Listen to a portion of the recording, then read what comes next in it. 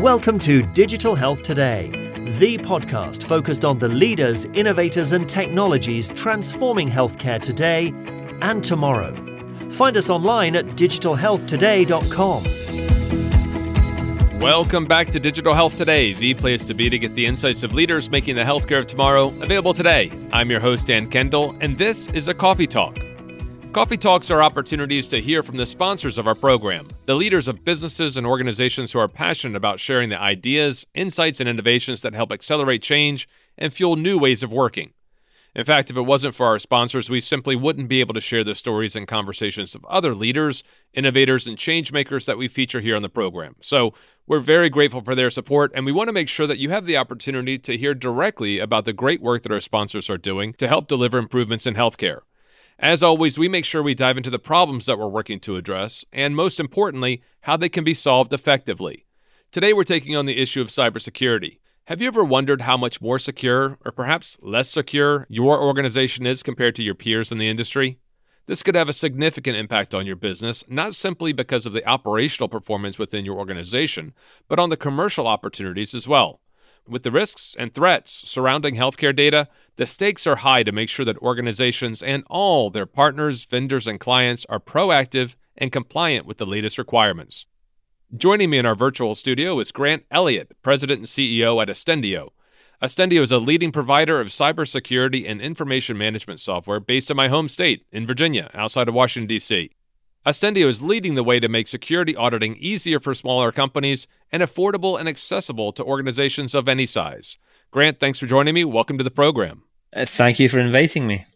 Grant, you have a background in telecommunications, and I know that you spent time at British Telecom, AT&T, and Voxiva before you started Astendio. A lot of people leave the corporate world to start companies because they've seen problems firsthand, and they want to develop a solution to address those needs. I noticed that you were at Voxiva for 8 years before you started Astendio. Is that what happened to you? Yeah, I think there was a number of things that kind of come round to it, both in terms of where you are in your career, what you want to do. There's lots of ways to satisfy particular itches without risking everything and setting up your own business. But there's no doubt that I'd seen a particular problem. I think what kind of put me in a kind of somewhat unique position is I was both the Chief Operations Officer and the Chief Information Security Officer.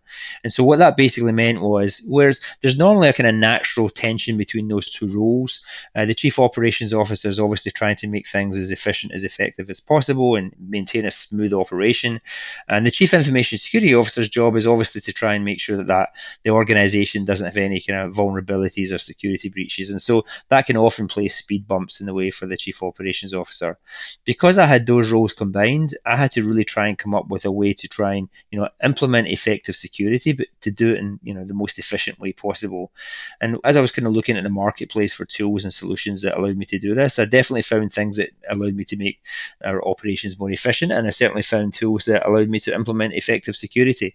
What I didn't find is anything that allowed me to do the two of them together. So the idea of my VCM platform was kind of born out of that, and we thought we'd try and see how it could work. I ran the idea across a number of people, and they kind of seemed to think it was a good one, and that's why we started it. Well, I definitely want to get into some of the details about MyVCM because I think there's a lot of benefits and advantages to using that system for a variety of organizations, and we want to talk about that. But first of all, let's talk about cybersecurity broadly as a priority. It's really a priority for every industry, but even more so in healthcare since health records are so valuable to hackers. And we've seen a lot of technology come into the healthcare sector over the last decade or 2 decades. It's come into hospitals, it's come into homes, it's being brought in with nurses and doctors and even suppliers that are part of the healthcare system.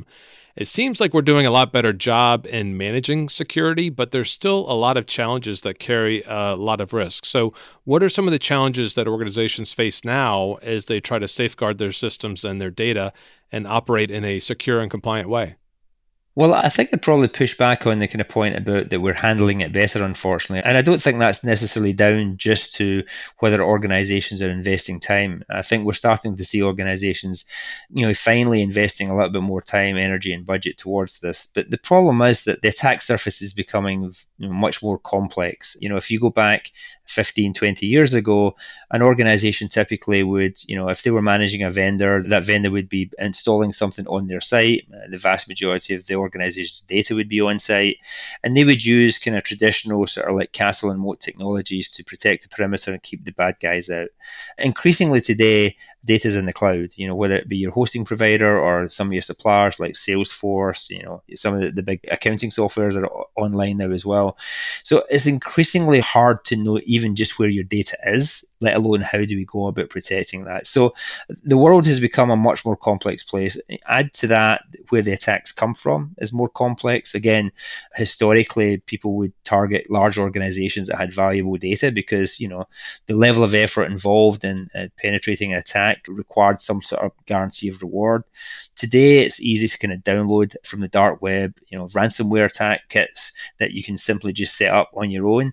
And so organizations are attacked now not because of who they are or what they are. They're attacked now just because they're online, because they're advertising some level of vulnerability, because someone within that organization clicks on a phishing link. And attacks are coming from everywhere now. So I think the challenge is that, for sure, organizations are starting to wake up to the fact that there's more that they have to do. Unfortunately, I think the challenge is that, what they have to do is becoming more and more complex. Thanks for pointing that out, because I guess what I was alluding to is that when I think that we're doing a better job, at least there's more attention and more conversation and more focus on it from a variety of stakeholders across the value chain. I know from my medical device experience days, we really didn't have conversations around cybersecurity. That was going back some time now, but now that's much more an active part of conversations, whether the equipment resides inside of a hospital or whether it's something that is carried around by a patient. So there's more awareness, but as you say, the attack surface is so much larger and the flow of data is so high that organizations really need to get that balance right between being open and collaborative and getting the benefits of data interaction, but also being cautious and compliant so they stay high trust and HIPAA compliant. So I know it's a big question, but can you give me sort of a 35,000-foot view on what high trust compliance means and how that affects decision-making within these organizations? Sure. So HITRUST itself is an independent organization that was set up, I think, back in 2002 or around about then. They kind of set up as an organization because they felt that obviously the HIPAA regulations themselves weren't as granular, as detailed as they would have liked. Lots of healthcare organizations were kind of struggling to determine whether or not their vendors or their partners were operating in line with HIPAA. So HITRUST kind of set up with their own dedicated framework to try and see if they could provide some transparency and greater accountability within that environment. Now, what they've done since then is they kind of mapped to various different standards and regulations around the world, and they're also breaking out of healthcare as well. But that's still kind of the base that they're actually in. I think one of the challenges that organizations have generally with HITRUST is a big ask. It's kind of come out the health system and payer side of the business. So for digital health companies or tech companies, sometimes the requests can be quite daunting. It's certainly not a cheap option. You're not going to get much change out of $100,000 to go through some form of HITRUST audit. And that's when you add in the internal operational costs of your people, your time, the third-party audit costs, preparer costs, etc. And you've probably got to start implementing higher grade technologies as you go through the compliance requirements as well. So I think it's important to bear in mind, though, that HITRUST is just one framework that's out there. There are obviously other frameworks that HITRUST will tell you the map to as well. Things like SOC 2, NIST CSF, NIST 800, 171, and 53. The important thing really for any organization, more than anything else, is to really find the framework that they think is applicable to their industry or to their business, and then try and see if they can build out a security program against that. And that way that, if subsequently their customer demands that they go through something like HITRUST, then they've got the baseline piece in place. Or if they have to go through something like GDPR or the upcoming CCPA in California, then they will have the foundational elements in place and they can map to those regulations. You just took the words out of my mouth in terms of the cost for this, because this is a tremendous cost. Just the audit costs alone are tremendous. Sure. So, I think the first thing that organizations have to bear in mind that, look, if you're a finance company, if you're a bank, you understand that security is a key component of what you do, and you can factor that into your overall business case. And I think healthcare companies specifically are kind of only laterally coming to that context. So historically, as you've mentioned before, it's not necessarily been something they've factored into the baseline business case, and they're having to do that, and it's a big line item within their cost bucket. That said, a lot of the elements today are cheaper than they've ever been. So, whether it's a bigger percentage today than it historically has been, I think is debatable. Whereas maybe 15 years ago, the thought of encrypting everyone's laptop would have been incredibly expensive. Today, you can get encryption practically for nothing within a laptop. So a lot of the tools and capabilities that cost a lot of money previously are actually much more affordable today. The area that we talked about that becomes more difficult is just the complexity. There's just so many more areas. And ironically, the bigger challenges are less with the IT security and more around the procedural and administrative capabilities. So nowadays you have to make sure that you're doing effective background checks of your employees, that, when you bring people on board, you give them effective job descriptions to make sure that they should have access to that data, to make sure that their job requires them to have access to that data. You need to track and manage, as we said earlier on, where is the data within the organization? Because again, today, because of the digital age we're at, we're not talking about single locations of that data. Data is copied in multiple places. So the concept of data ownership even changes over the last 20 years. You're really talking about data right of use. And if you start looking at the way that regulations such as GDPR talk about data access, it really is about who has the right to access that information. So in order for you to track all those components, you have to know specifically, where is my data? What type of data do I have? What physical infrastructure is stored in? Who has access to it? What am I doing to protect that data in terms of backing the data up and encryption on the data? So if you're going through any kind of form of audit, you suddenly find out you might have 300, 500, 1,500 specific control sets that as an organization you have to track and manage. And that's really difficult to maintain on something like a spreadsheet.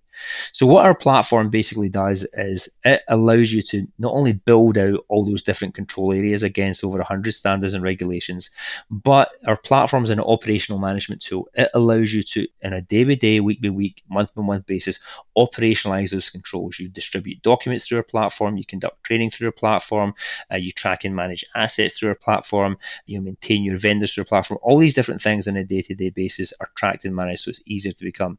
And then the new assessment module we just launched allows you to then run specific assessments to understand, okay, how well are we complying against specific standards or regulations?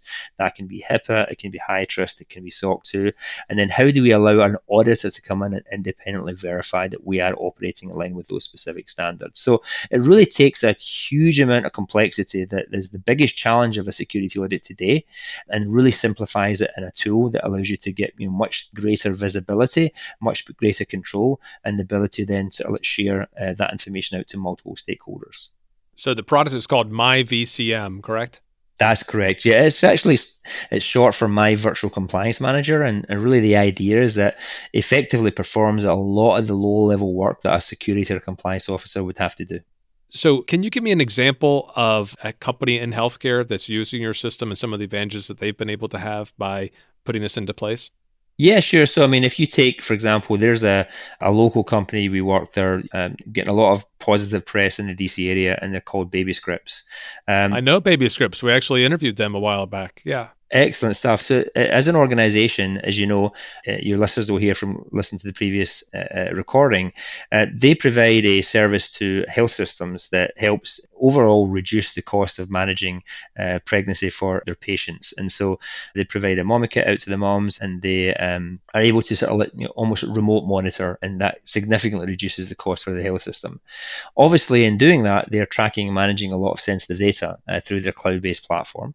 And so in order for them to make sure that they're, again, operating in line with various regulatory standards, they use our platform to manage all those different elements. And then that really makes it simpler for them. So when they're going to a hospital or a health system, they then can basically share that information with that hospital or health system. So the health system themselves understand or have some level of confidence that as a vendor, they're able to be trusted with their data. And that's a big issue today because, going to the point you mentioned earlier on about some of the costs and tools being cheaper. So today, if you look at the traditional profile of a company 15, 20 years ago, the cost of setting up a business, building infrastructure, all the different elements of trying to recruit and manage an organization, it was quite expensive, right? Today, you can set up a startup, and you can get free credits from AWS, free credits from Microsoft Azure, you can get a lot of your software for free.